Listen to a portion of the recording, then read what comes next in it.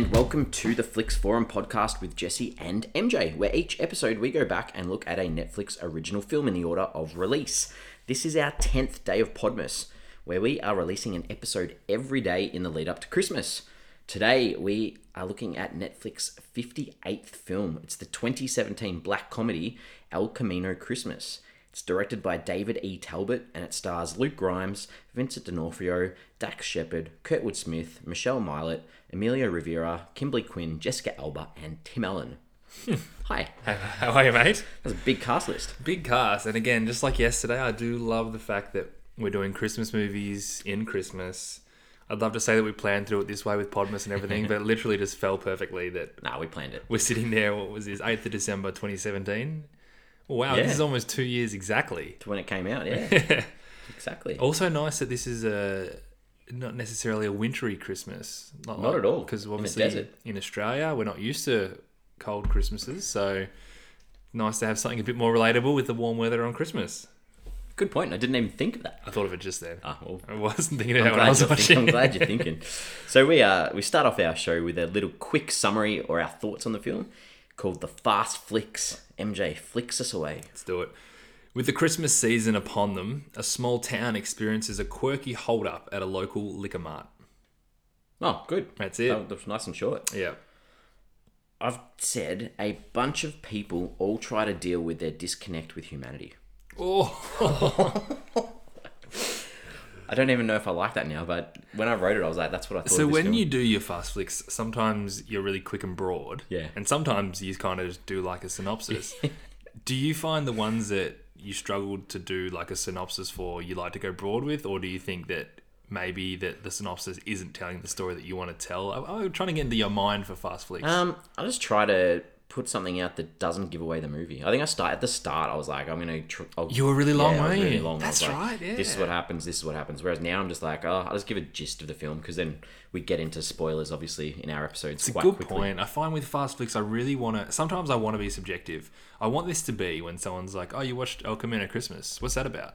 That's what I want my answer to be. And if that's 2 sentences, that's okay. If that's saying something good or bad about the film without giving away spoilers, that's okay as well. So that's how I try and do it. We've never really discussed this. No. We just said, hey, let's do a fast flicks. Looking back on that one now, I'm just like, that doesn't tell you much about the movie at all. Yeah, if someone said, hey, Jesse, what's El Camino Christmas about? And you said that, I'd be like, come on, man, what's it about? Yeah, true. I didn't mention the It's all right, though. location, No. didn't mention any of the characters. No, you don't need to do that. But I do like the fact that you're exploring a theme that isn't necessarily like shoved in your face, and you're saying, well, this is kind of what the film's about. So I'm all right with it. Okay, good. I'm glad. Right with I'm it. glad. All right, well, let's have a little brief look at anything that we've learnt about this film, any history or anything about its production. What have you got anything to share? There's not a heap. I kind of got the vibe that maybe they put this film together and didn't go too hard on trying to promote it and just sort of let it out there, and it is what it is. Yep. The one thing I did find was with Ted Melfi, the writer, mentioned that he basically started working on it 10 years ago. He bought the script from Chris Wenner at the time, and he's been trying to get the movie made ever since. And as we know, with the help of Netflix, they were able to get it off the ground perfectly in time for Christmas. Did you see what it was actually called first? Oh, no, I didn't. Warm Beer. Yeah, I don't mind it. I don't mind that either. I thought that's a very, very cool title. Yeah. So it was, and I had it that he was working on it almost like another 10 years prior to that. He's been working on this for a long time, Wayner. And like That was Wayner. Wayner, yeah, the Wayne. Yeah, then he picked it up. So he's working on this about 20 years ago, and then he literally started with a Vietnam vet, and then he's like, I wrote a simple story about a liquor store hold up, and that's how he got it. I like, you know what? I can see the name Warm Beer in like green and red Christmas font, and that really works for me. It's a cool title, Yeah. too, because you're like, oh, what's warm about the beer? Like, you've got Yeah. the location, you've got obviously alcohol is a spoiler. Like, alcohol's big in this. The literal fact that, and this isn't really a spoiler, but that, like the fridge stops working, like and the beer gets Yeah. warm. Like that's a great title. Yeah, But you know what? I can imagine from a marketing perspective, Yeah. we need the word Christmas, in the there. movie. Yeah. But yeah, I mean, yeah, true. All right, what else? Anything else? Not a heap. Like I just wanted to obviously make a point that Ted Melfi, who did write the script when he bought it off Chris Weiner, got a pretty good track record in Hollywood. So he was coming off writing and directing Hidden Figures, which he was nominated for Best Adapted Screenplay for. He also wrote and directed Saint Vincent with I like Bill that Murray. movie. It's a good movie. And he wrote Going in Style as well. So in fact, all quite different. I mean, I guess Going in Style and Saint Vincent have similarities. Hidden Figures, but all quite different films, especially with this one thrown in there as well. But I get the feeling that Ted Malfi obviously had a bit of pull as well with casting too. It's a pretty good cast. It's a great cast for what we've seen on Netflix and for what this film is. It's a great cast. Totally agree. There were a couple of little interviews I found about when it was released, and Tim Allen, he said it's not a Christmas movie. So he's gone against what the theme or what they've tried to sell this as, and said this isn't a Christmas movie. I'm looking forward to chatting about this, and we did it yesterday, and I think it's going to be a common theme when we do attack Christmas movies is what's the Christmas ability to it. What makes it a Christmas film? For what it's worth, I feel like this is more Christmassy than A Christmas Prince. That I think the theme of Christmas is more prevalent in this film than it was in A Christmas Prince. Okay. But I'm sure we'll get to that.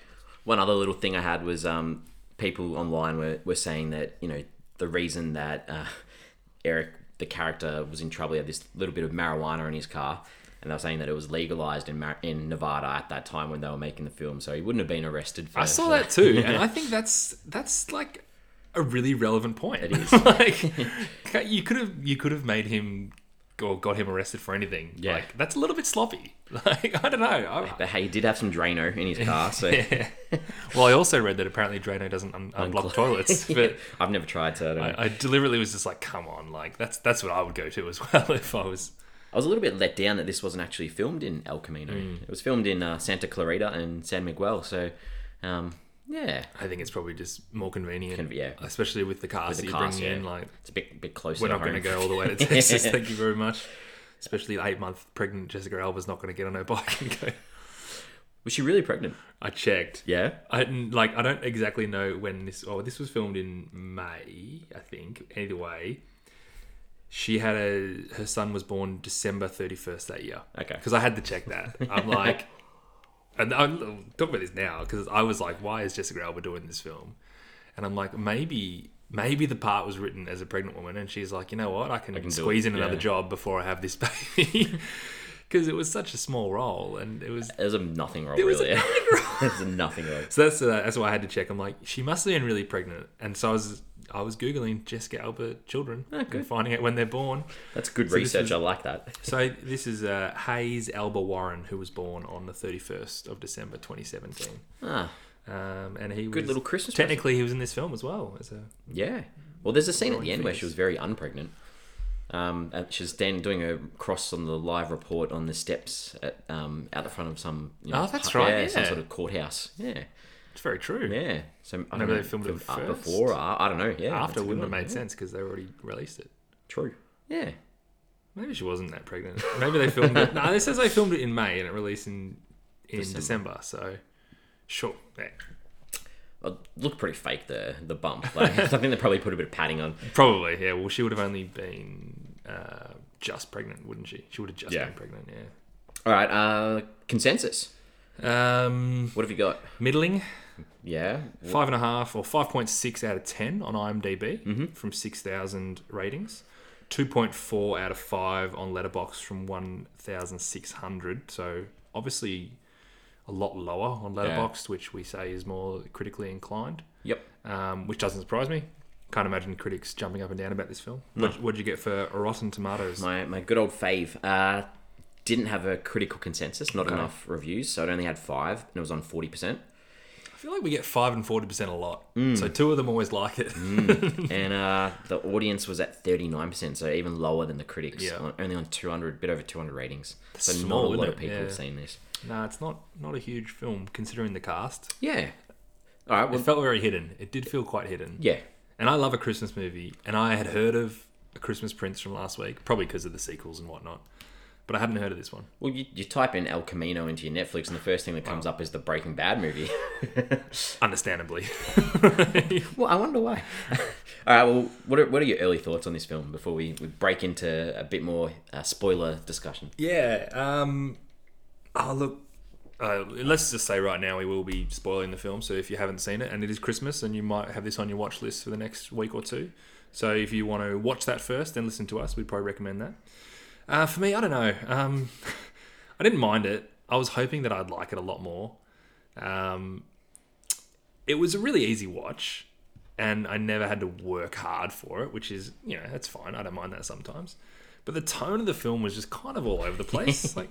It got really dark and serious in places, despite there was this underlying humour carried throughout, and obviously they call it a black comedy, and it sort of was a comedy, and then it just every now and then I'm like, well, that's a bit deep, and then it goes funny again, and go, oh, that's hitting a bit deep again. I don't know, it was up and down. Didn't quite know where it was going with the tone. So, what do you reckon? I struggled a bit at the start. There are a lot of characters in this film, and at the start, I was like, there's way too many characters for me to try and keep track of what's going on, where they're at, what they're doing. But I thought once the main crew sort of got together in that liquor store, or whatever it was, Liquor Mart, I kind of fell for it a little bit. I kind of enjoyed those moments, just those character moments inside the store when they were there together. I definitely agree that the movie felt like it started at that point, which was weirdly, I checked, because it was 37 minutes in. It was a fair way in. So I didn't actually know that was going to be a key component of the film. But as soon as that happened, I was like, this is the film. And I made sure I checked that it was 37 minutes in, which for a film that wasn't that long and didn't need to be that long, that took a long setup. It did. It was like, if you go back to when we did Little Evil, it was the start was similar to that. The opening shots of Billy, this police officer, taking cover behind the car, and then it sort of cuts back, and then we catch up with that moment like half an hour in. It was a bit like that. That was interesting as well. I kept sort of thinking back to that and going, okay, well, whatever happens, they're not going to get out of this until night time. Yeah. When there's going to be a bit of a shootout. That whole thing was about the snow, wasn't it? Yeah. Because they sort of said, it never snows here on Christmas, and then there was a bit of snow that night. But you're right, it did set you up for which. I don't know if you need that to set this film up, really. I don't think you need to either. Which some films it's awesome with, but not necessary for this one. But I almost forgot about it, to be honest, because it was such a non-important scene. With Little Evil, it's a scene of him getting buried alive. So you're like, well, this is going to stick with me. How are we going to get to this point? But that scene was kind of nothing. So. All right, let's look at some characters. There are a lot of characters. I feel like this is going to be the big chunk of our episode here. There are a lot, because there's a lot to talk about, and they each have their own things, which I think are probably worth talking about. Yeah, interesting. I mean, for one, I kind of think one of the issues is that the characters didn't have enough depth. So there was a lot of characters, but they didn't take the time to explore them enough. But Eric Norris is played by Luke Grimes as the main character in the film. Yep.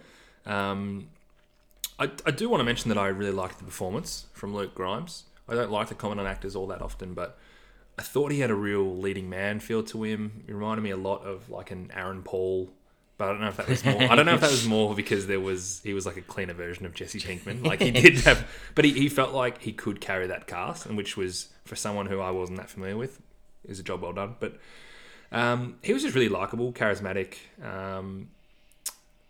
Basically, there wasn't that many characters that I did like, so. It's a tricky film, yeah. The fact that he didn't get on with a lot of characters made me like him more and be rooting for him. And I think their aim was that they wanted you to support him, and you wanted to see him get out and survive this sort of thing that happens. Which you never really thought that he wasn't going to. With that said, I don't think there was a heap of depth to him either. Like, no, I totally agree. Like, background. I thought he was a really lost sort of character, and the only sort of background they give about him is his mum's passed away and his dad wasn't there. That's it. And you don't know anything else about him. So this whole situation where he's arrested, he's running away from the cops, he's in this liquor store with a gun. To me, I was like, I needed some background. Is this the first time he's done something like this? You had no idea about from when he was a kid to now, like his life. You knew nothing about it. Yeah, it's very true. I think because they wanted you to think that maybe he was guilty. So here's this guy that rolls into town, wants to pay by cash. Yep. Credit card gets declined and he doesn't know what make his car is or whatever. So they want to make you feel like, he's dicey anyway. But then they actually never show him doing anything wrong. No, not at all. So it was almost like this trick that didn't quite work. Because you always liked him. If you were really thinking about this film, you knew that he didn't do anything wrong and wasn't really going to get caught for it. Yep. But yeah, I struggled to apart from just liking him on surface value, I struggled to really get to know him any better than that. Yep, I totally agree. Yeah, it was hard to know him. Who have you got next? Because I found this hard to order them in order of importance almost. They're all a little bit... From here on there. Yeah. I've got Detective or Sergeant Hooker, whatever his name is, played by Vincent... Carl Hooker. Vincent Don... How do you pronounce his surname? Vincent D'Onofrio. Now, this is interesting because you mentioned last week... I love him. ...that you really like him. I do. What did you think of him in this?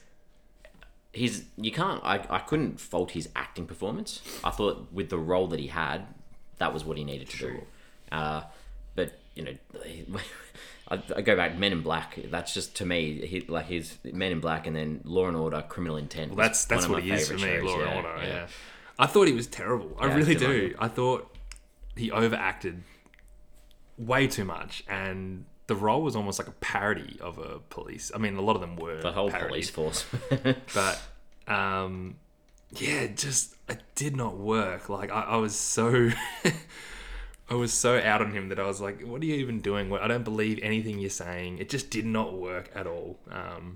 And again, there's just no depth to his character either. Like, he was a jerk. Yeah. The only depth they had was when they tried to really late make you realise all the things that he's done for everyone in that house. But it still felt forced. Yeah, they tried to set him up as, he's been a cop for 25 years, and they turn it out really is that, he depends on alcohol, and the only arrests that he does now are like fake ones. Yeah, like, he's a crook. He's not a good cop anymore. He may have been at some stage, but he's not anymore. And they don't really explain why he had that decline. No. It's just like, maybe he's sick of the job, I don't know, but they never I feel like you need some depth as to understand why he's like that when they try to show you all the good things he's done for people in the town. But all the good things he's done are literally a sentence about each person. I did this for you. I did this for you. That's not a good enough job for me. I'll talk about that in my scenes later on, I think. And I didn't like. There's a scene where he goes into the shop and to the shopkeeper Vincente or whatever his name is. And he's like, here's the coins. This is all I've got. And I was like, basically stealing. Yeah. I was like, just because you're a cop doesn't yeah. But then you know what? Like, they talk about how he hasn't had an arrest, so he's obviously like kind of checked out. But he puts in a lot of work to sting people who are actually innocent. Well, maybe that's why he's feeling like he has to go after Eric so badly, is because he's been copping all this, like, you don't do anything more. Okay, I need to prove myself now and say, look, I can chase a bad guy and I can arrest him and get them. But you get the vibe that's what he's been doing anyway when he said the only people you've been arresting are ones that you plan on. And like, they did make a point though that there was something big that happened the night before, like the guy cooking meth and their house exploded, and they're like, where were you? Yeah. So, he had a bit of a chip on his shoulder for that. Yeah. But like, I don't know, similar to what you said and similar to what with Eric, we just didn't know why he was motivated to act this way. Who have you got next? Because your order's different to mine, so let's flow with yours. Well, who did you have second? I had his dad. Yeah, I had him next. So I've got Michael Roth, Charles / Larry. So Eric's trying to find his dad. Yeah. So he thinks his dad's called Michael Roth. He introduces himself as Charles, and then when they actually get in this sort of situation in the liquor store, everyone calls him Larry. Yeah, I thought of him as Larry. Larry, yeah. So we'll call him Larry. What did you think of Larry? Well, firstly, it took me a little bit to warm into Tim Allen in this role. I really liked him in this role. Me too. Really, yeah. But initially, it felt really forced. But then I got into it, and it was fine. I've watched too much. Home Improvement. Last Man Standing. I do like Last Man. I've been watching it for a while now, but I bloody loved that show when it was. It's no Santa Claus, this movie. It's a very different Christmas role for Tim Allen. As a character, I don't necessarily know how noble he was at the end. He seemed like a decent support throughout the hold-up. But even then, I feel like they kind of he needed to give more of a reason why they should stay in the liquor mart. Because the whole time I was thinking, like, just leave. Like, no one's going to kill you. Just go ahead. Big misunderstanding. But he was kind of adamant, like, no, we can't go out now. And if he had given me another reason that was like a proper justifiable reason, maybe about the police force or something, I would have been like, okay, cool, I get it, stay in there. And then dying at the end also felt just a bit selfish. Like, I reckon Eric wouldn't have minded getting to know his dad, despite, being a bit of a deadbeat. And yeah. So I think that I thought the reason he wanted to stay in there was because he was so close to all this booze. And you see throughout the whole film his urgency to find alcohol at any situation possible. Like, he goes through the kitchen drawers just to find that little bottle of bourbon, and he's offered a free 6-pack when he walks into. That's right. He takes Eric to the bar and he's like, "I'll have 2 beers." He's an alcoholic. Yeah, he loves his alcohol, and as soon as the fridge back on, beer sort do of it. thing. Yeah, So, the fridge turns back on doesn't mean the beer's going to be colder. exactly. But I think that he felt safe in this environment where he's got all this alcohol here. Plus, I don't think that Eric necessarily, because he goes through this spiel where he's like, I was a Vietnam vet. I feel bad about all these men that I lost. I feel bad for you and your mum. And he made a comment about, like, you deserve better. And Eric's response was, yeah, we did. So I don't think Eric really wanted or needed that relationship with anymore. He's found his dad. He's done his little quest, and now it's like, yep, I know who he is. I agree. And he wants nothing to do with him. But I don't think he needed him to die. Like, that, him dying was so avoidable. Yeah. Like, that was suicide by police. Yes, and I also think that without that happening, though, there would have been a lot more trouble for Eric. It's like wiping what Eric had done. Yeah, he kind of took all. He took the whole blame. He wipes the gun, Dirty all that cops sort of stuff. Yeah. I get it. Yeah, I totally agree. It's like one of those situations where you see why he does it, but maybe you don't necessarily agree. He was a complicated character in the end. And again, I did enjoy the performance from Tim Allen. By 10 minutes in, I was believing him. Where initially I was like, "What are you doing, mate?" But no, I thought he was good. I struggled a little bit with the character, like all of them so far. All right, who you got next? Kate. Cool. I was disappointed with the first 3. I was really disappointed. I expected a bit more of a payoff with Kate, because I felt we were actually following her story initially more than anybody else, because they set her up as this hardworking single mum trying to juggle a dicey alcoholic dating mother. Yep. A son who's old enough to speak, who doesn't speak, but then she basically just becomes part of this hold-up, and if anything, just like an element to highlight the good in Eric. And I wanted her payoff, and it just was nothing. I mean, it's maybe a little bit of, glass half full at the end, because... to me, everything about her character was about her son. And you see that in one of her early scenes where she takes the son to, like, the specialist doctor, and the doctor's like, "Your kid's got autism," sort of thing, and she's like, "No, he's just slowed it. He's waiting. He's going to speak." And to me, that payoff for her was almost that relationship that what's the son? Seth builds with Eric, and then you obviously get those final words at the end. To me, that was, I don't know, it's not enough for her, because I totally agree. I think you need more from her, but I think she lived through her son, and her development was through the son. I can't argue with that. Yeah. But I also was disappointed there wasn't more with that. I also think the whole Seth and Eric and him talking thing was just like, come on, like. I really like that remote control car as that sort of bridge that he's got with his kid. Like, I like that too. He's finally got this male in his life that's showing some interest in him. He's not like this floozy dude that comes in, stays the night, and eats the bacon, and Eric takes the time to, like, set it up for him and show, this is the trick to make sure the batteries don't fall out. Like, I don't know. I know. Like it's still a slap in the face for Kate, who he's obviously been craving this father figure, and she's been just an incredible mother, and he still won't talk to her. True. It was just a funny little... I thought... Because I think they really focused on Kate early, and I was just like, cool, let's follow see. her. Like, I like this girl. She's great. She's commendable. And then even when she was working at the liquor mart with the headphones in, and she has that tiff with Eric, which was kind of like their meet cute, or their second meeting, but because they had the cupcake thing. But yeah, I thought there was going to be a lot more with her, and then it just kind of ended. And it was a bit too convenient. I've still got a few more characters. I got 2 more. All right, go. Give me but 2. I'm looking forward to talking the ones that I don't have. Yeah. Deputy Billy Calhoun, Dax Shepard's character. Man, he's one of these idiots. He's just an idiot. Well, I missed the part of him being like a bumbling fool until that hold up started. Like, he seemed to me like he was like playing a cop role at the hotel reception a little bit, and obviously he was the one that had the presence of mind to make sure Hooker didn't beat the shit out of him in jail. And that's what. So I think that how I saw him was he saw his role as he needed to look after Carl the whole time. So he was there to cover up whatever Carl did, made sure he didn't beat the crap out of him, open the door so he could escape. And then as soon as Carl's removed from that situation and Carl's inside this liquor store and he's outside, he's sort of lost his way. Doesn't know how to be a doesn't cop. know how to be a cop anymore. Sure. That was how I read it. Yeah, fair enough. But he was actually really good and even clever. Like leaving those keys and the way he kind of did it was like, I'm gonna go to the toilet. Because I reckon he's done that many times before. Maybe he has, but I just can't believe he just went from straight up moron way too quickly.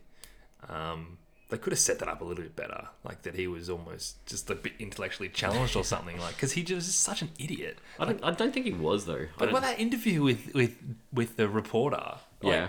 it's just like there's no way you let that happen. It was funny. I don't mind. I thought it was kind of funny, but I just was like, hang on, what happened to this character? That's what I was thinking the whole time. Like, what happened to him? Like, did he get in the head or something? Yep. All right. I reckon is your last character the sheriff. Oh, no, I actually had Jessica Alba, but all I mentioned was that she had a son and she was pregnant during. I didn't have the sheriff because I didn't think there was enough about so it. Beth Flowers is Jessica Alba's character. Yeah, and my question was just, why did Jessica Alba do this? Exactly. I'm not sure why we needed her in this film because it's literally like all she wants is to cover a national story. Her cameraman's with her everywhere, and she gets that national story in the end.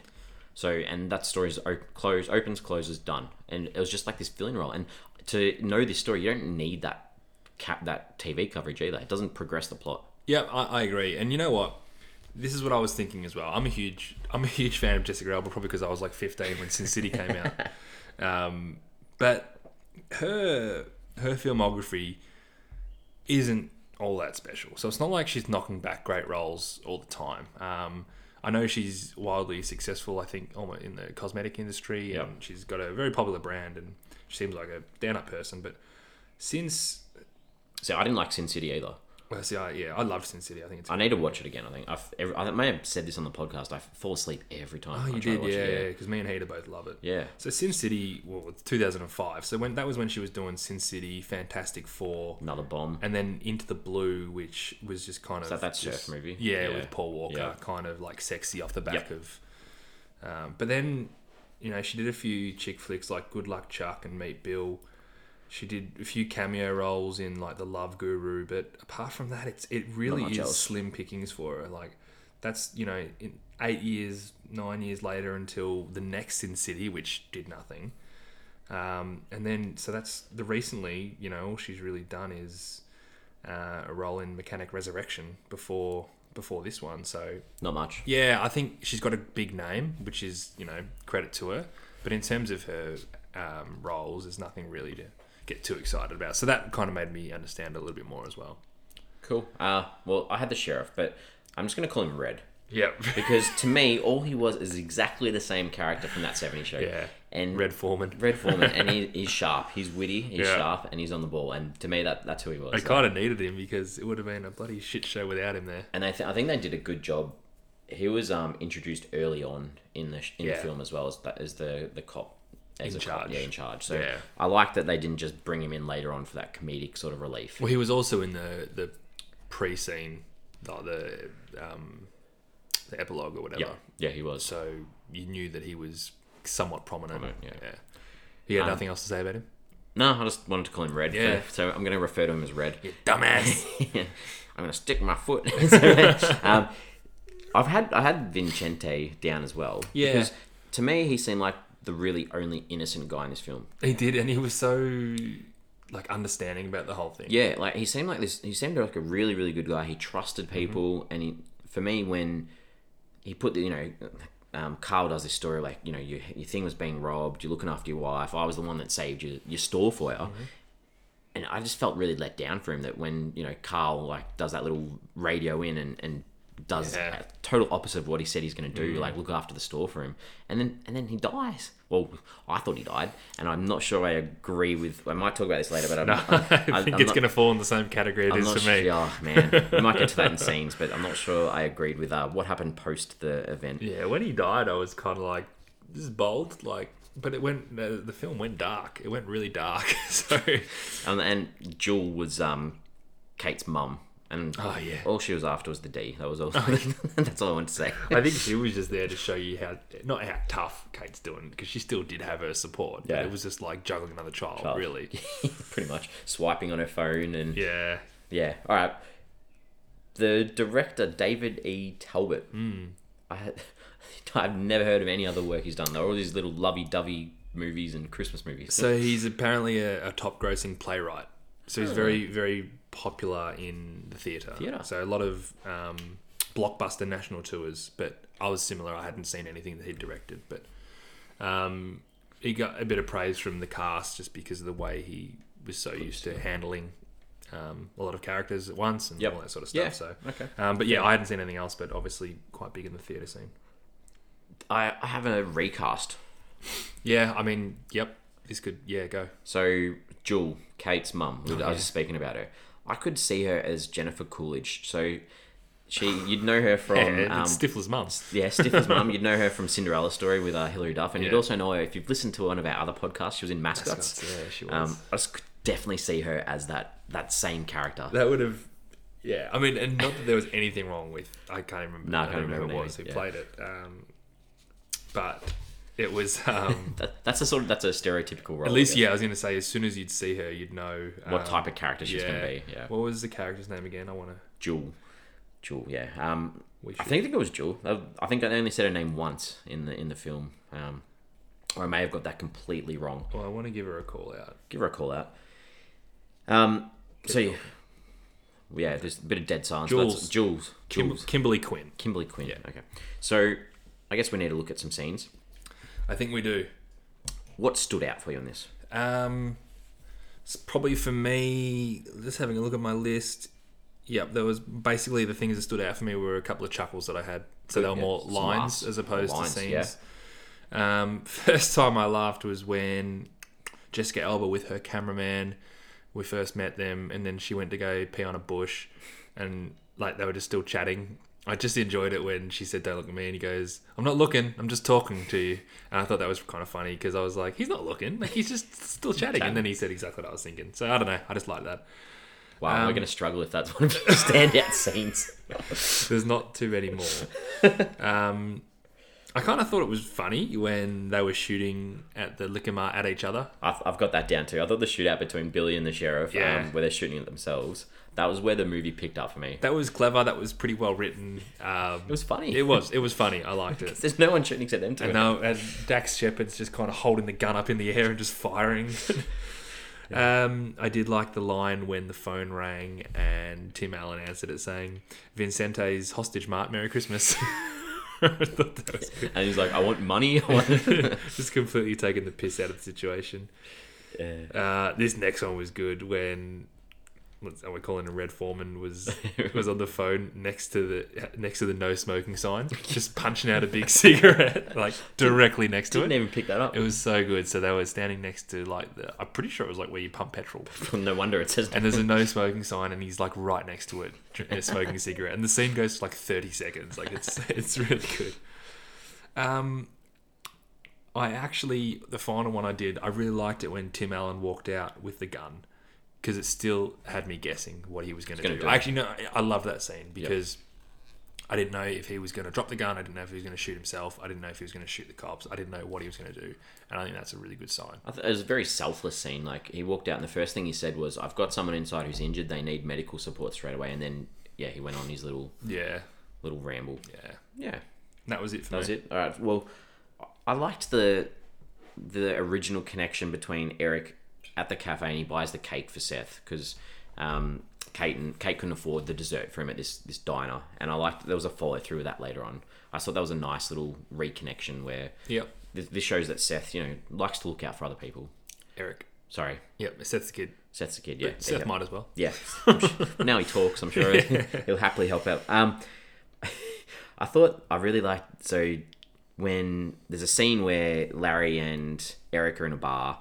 And Eric goes and he gets arrested, and there's these nice little cuts or intercuts between where Eric's getting beat up by the cops and Larry's getting beat up by these guys from the bar. And I just like these little cuts, like mirroring this father-son sort of scene. And you can pick up pretty early that... I was going to ask you that. You did know, like, straight away they were father and son. And there was a part where they're actually in the liquor store where they cut to Eric's face, like it's like he's just worked out that it's his dad. And I was like, yeah. You got the address. Yeah, you got it all right. Yeah. I'd liked a bit of the dialogue between Red and Billy, and there was this part where they're just sitting there, and Red makes this comment about like, I wish I could go back in time to prevent you from being born. I thought that was great. That's right, because isn't Billy his nephew? Yeah, it's like I wish my sister wouldn't like something like that. I thought that was really good.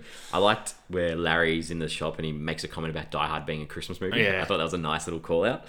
And It's good, yeah, right. And I'd liked the end bits with Larry and Eric together in that liquor store where there's no one else in there except the two of them.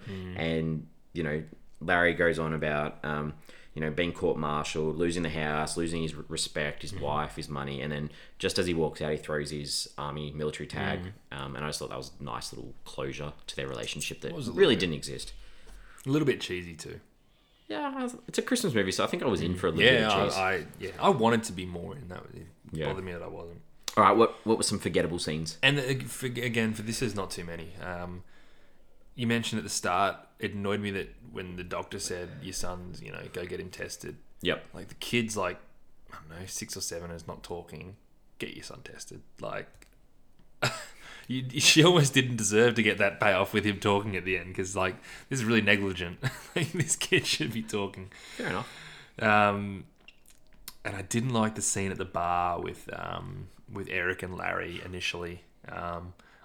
I thought the scene itself was just really lazy. Like they didn't really know what to do with it. They just kind of put them together and showed that Larry was just a drunk idiot. And then it was drawn out for no real reason. The whole point of it was for them to sort of meet and to show that he's an alcoholic and that they're going to go separate ways for now. And it just took way longer to get to that. True. Fair enough. Didn't work for me. No, that's right. Are we going to do this now? 182 days later? Sure. Not sold on it. Did not need it at all. No, I would have preferred like if Vincente had died as well. For sure. Like that, I had accepted that. The film finished really dark.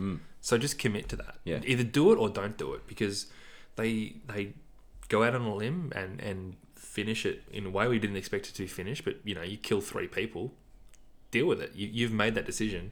And then they just decided to sugarcoat it at the end. As soon as it said 182 days later, I was like, no. Yeah, and then when Vincente was on the beach, I was like, come on. Like, and, Billy going for sheriff now with that lady from the start who was obviously just like one of these redneck racists out in the middle. It's like, everyone's a terrorist. Yeah, she put the sign in though. She did. I really didn't like that. That was the worst part about this film. It was didn't need it. Absolutely. Didn't need it, except I did like, even though I hated every other bit about where they were at, I didn't mind the scene back in the diner where... I didn't need that either. No. I liked that they brought Seth back with Eric. Yeah. Yeah. I'm glad you did. All right, my turn? Your turn. All right. It's the same scene where you were talking before about Beth with a cameraman. I didn't like when he was like listing off these baby names and he's like, and then, Susie, because I met a stripper called Susie. I was just like... Ugh. I actually found him kind of funny. I thought he was alright. I just didn't find that funny. It just didn't land for me. Did you like it when he said, I'm not looking at you, I'm just talking to you? Yeah, it's okay. I think I was clutching at straws for things I liked at that point. And I was like, good. Got me laughing. I like when Carl... I didn't like when Carl tells... we spoke about it before, that scene where he sort of tells... Vincente that he saved his store. He tells Kate that he saved her from being abused by partners, and just says to Larry pretty much, "You're a vet." Like, yeah, you're this veteran, and this is the reason they should be on his side. And while I didn't like it, I sort of did like it, but I've still got in my scenes I didn't like. To me, it was just.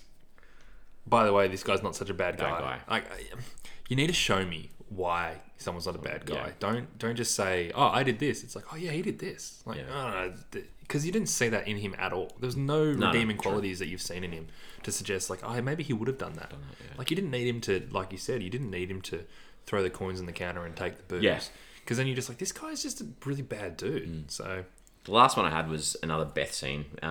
There's a scene and it happens a bit towards the end where she starts moaning because of the baby, and then just the snow coming down. I was like, to me, every other scene we'd seen, the sky is as clear blue as anything. Looks hot. Yeah, it looks hot. People sweating, and you see some snow. I'm just like, I just didn't sit well. I know it's a Christmas movie, but it just didn't sit well. Christmasifying it. Chris. Yeah, anyway, sure. making it That's a Christmas. word. All right. What was this film trying to say? What were some themes, some ideas? What do you got? Look, I've got a few things, but I want to hear what you've got because what was this film trying to say? Okay, so there was a little bit about the truth and how a lot of these characters weren't willing to tell the truth or accept the truth. And, there were a few comments made about once you do tell the truth, you can be set free or you can keep going, living your life. And everyone has their own truth. And obviously, people believe their own way. And I don't really think that Carl didn't think that Eric was a bad guy. Because that was his truth. His truth was Eric's a bad guy. Even though he'd beaten him up. His 25 years in the Force, that's how things used to be done, but obviously not anymore. Sure. So to me, I feel like the truth was something that they were trying to push forward to, and the truth of who your father is and those sorts of things. I thought alcohol was a theme. Sure, yeah, of course. Like this dependence and how to deal with your troubles and deal with, unfortunately in this film, a lot of it was the older men were struggling with their lives and where they're at. So that's where that alcohol dependence came in as well. Also a little bit too about life and relationships. I feel like all of these characters had a poor relationship with someone. I feel like there wasn't a character there that didn't, and it was about trying to rebuild these relationships. And I think maybe that post scene sort of showed the characters that were still alive had built a relationship with someone. So that's me just trying to sell that last bit a little bit. So if this film ends where we're at the gas station or whatever, where the liquor mart and Larry has just been killed and the film ends, Yep. I still think that Eric and Kate probably have some sort of relationship. That's what I'm thinking. Yep. I think that happens. Yeah, you'd think that. You'd close the gaps. What are the other closed loops? I would definitely assume that Beth would have got a reporter role where she wanted it. Obviously, the Vincente thing, I didn't. Wasn't expecting it. But that's point being is you didn't need that shoved in your face because you kind of go, well, yeah, I can see where this would have led. Billy obviously showing his prowess that day, he did quite well, and you can assume that he's going to go up a notch in the Force. Yeah. So it was like, to me, it was just like, so Billy's lost his partner. He's lost what's his name, Carl. So now he's doing okay by himself. He can relate to other people without having him there. Like I mentioned before, he depended on always protecting him. Yeah, I like that theory. And then you've got Vincenzo, who obviously his wife had passed away. Now he's rebuilt a relationship because apart from Kate working in the store, I don't think he had much of a relationship with anyone from what we saw. Yeah, not that we saw. Yeah, and then obviously you see Seth and Eric and Katie. And then the last one, like you said, the weather reporter. Not weather reporter. The reporter. Yeah. She's got as well. So that's me just trying to sell that for. Yep. But I think that Netflix, this is the perfect opportunity not to include that at the end because you've got that right to do what you want with the film. Yeah. And I don't know whether they're trying to promote this for more than Netflix because that's more a mainstream film to close those gaps. It is a little bit, yeah. It's a lot more Hollywood, but I wonder whose decision it was to do that. Whether that was in the script, whether the director wanted it, whether Netflix wanted it. It's hard to work those things out. What else have you got? Well, there was, you kind of touched on it with what you were saying about what was the first point that you made about the truth? People, I sort of had this whole right versus wrong. Yep. And that's also law versus moral rights and wrongs as well. There was obviously a belief that the way that Hooker, he, as you said, he thought that he was doing the right thing, whether it was the lawful thing or not. Morally, that's what he thought was the right thing to do. Staying within the liquor mart was like a decision. What should we do? Well, we're risking ourselves going out there. There was just this whole idea of right versus wrong throughout it as well. But I actually had a bit of an issue with the themes throughout this film because I just don't think they were that ingrained in the film. A lot of a good film, and I'm not saying this was a terrible film, but a good film almost has a theme or has an idea they want to write about, and they write a film about that. Whereas I feel like this was the opposite. Okay. Sure. So, I guess, what did we take from the film? Well, I do want to... Let's talk about the theme of Christmas. Yeah. It's a different kind of Christmas film. Yeah, it definitely is, yeah. Yeah, it's... And like you said at the start, I think it is a Christmas film. But yeah, it's a different kind, and I didn't necessarily mind it. Like, I wouldn't mind seeing more Christmas films like this rather than just the lovey-dovey ones. That's what I mean, yeah. Do you think this would be the kind of film that you put on your Christmas watch list? If I had young kids, probably not. Yeah, I agree with that. That's probably not a family Christmas film. But in 2 years' time, let's scrap it from next year because you watched it this year. Yep. In 2 years' time, when you're like, I just want to watch my favorite Christmas movies, and every year I reckon in December I probably watch 4 Christmas movies. Whether it's like The Grinch or whether it's Jingle All the Way. Will this movie get onto your? You're not going to watch it every year, but it's in your shortlist. Well, of 10. I'm not the same. Like, I don't necessarily have this thing where I watch Christmas films. there you so, to me, like, I thought it was okay. Yeah. Okay. So, like, it wasn't like a really soppy. No, and they're the type of that Christmas doesn't films make it a yeah. Christmas movie. I know, but I'm just saying, like, those types of Christmas films are probably the ones that don't want to rewatch. Whereas this one, I probably wouldn't mind rewatching. There you go. Yeah. All right, I'm happy with that then. Yep. Yeah. It's in the perfect spot though too. Netflix, like, It is. Yeah. you're not gonna do big box office numbers for this. I don't think this film gets made without Netflix. No. And I think we've said that a lot about our films, and that's why we love it. That's as film lovers, we want as many films getting made as possible. Films that aren't going to make money at the box office. So it doesn't mean they're bad films. All right. IMDb time. Yes. So on our show, we'd like to use IMDb as we watch a film. Is there anyone that you looked up or anything that you checked out? I got Mike, the cameraman. Okay. Didn't know his name was Mike, but that's the first time I heard you say it too. He's played by Jimmy O Yang. He is in Crazy Rich Asians. He's like the spoiled. Have you seen it? No. He's like the spoiled rich guy in Crazy Rich Asians. But he's also in Patriot Day. You seen Patriots Day? I have, with Mark Wahlberg. He is the guy who gets kidnapped. Ah. They steal his car. Okay. And he's the one that gets away in his car. He's, very different So, roles. Very different roles. He's pretty good. I liked him. Oh, good. I looked up like Luke Grimes, who plays Eric, and the things that I looked through, I was like, I don't even know if that's what I know you from. So, like, he did a few episodes of True Blood, and I was like, maybe I remember him from True Blood. Do you remember who he was in True Blood? Nah, I didn't even write it down because he only did like 5 episodes. Yeah, right. And then he was also an American Sniper, and I like that film, but I don't think that was another small role. So he just had this real familiar face. He does have a real familiar face, and that's why I kept thinking of Aaron Paul. Oh, he's in The Magnificent Seven. Yeah. Well. I've seen the original. I haven't seen the remake. It's on my list though because that's directed by Anton Fuqua. It is, who is one of my favorite directors. Is he? I love Anton Fuqua. I think he's He's great. in 50 Shades of Grey. He is. Elliot He's Grey. in those 3 movies. I'm assuming that's The brother of. Yeah. True Blood, he plays James. James. Ooh, that doesn't ring a bell. Me. All right. Let's keep moving. Yep. Have you got any questions that you'd like to ask? The only one I had, you actually answered extremely well throughout this. My thing was, why do you think Hooker really had it in from Eric from the get-go? And you think it was because he needed to make a needed to mention. do a real crime. And we've also answered my question too. I had, a lot of people say this isn't a Christmas movie. What do you think? And I think you answered that in your opening lines. You're like, yeah, I think this is a Christmas film. It works. No, it definitely works. At least they use Christmas throughout. Like, everyone's sort of wrapping up for holidays. They're doing their Christmas stuff, and it is Christmas Eve. Yeah, exactly. All right, well, time to wrap this up. We give the film a rating out of 5, and then we give it an average. What have you got, MJ? All right, for this film, I really wanted to like it more, and I thought I was going to like it more from the start, but it kind of just got stuck in the mud and couldn't get out, and the one-dimensional characters and the constant shifting of the tone were my 2 biggest bugbears. But you still can't deny that it was an easy watch that allowed me to switch my brain off. In December, it's nice to switch your brain off, so 2 stars. Awesome. So I'm a little bit different on this one. So I struggled at the start, like I said, because of the amount of characters. But once I worked out who they were, I sort of enjoyed it from them being trapped in the liquor store. Like, to me, that last hour and 15 minutes or whatever it was that was good. the film, wasn't it? Yeah.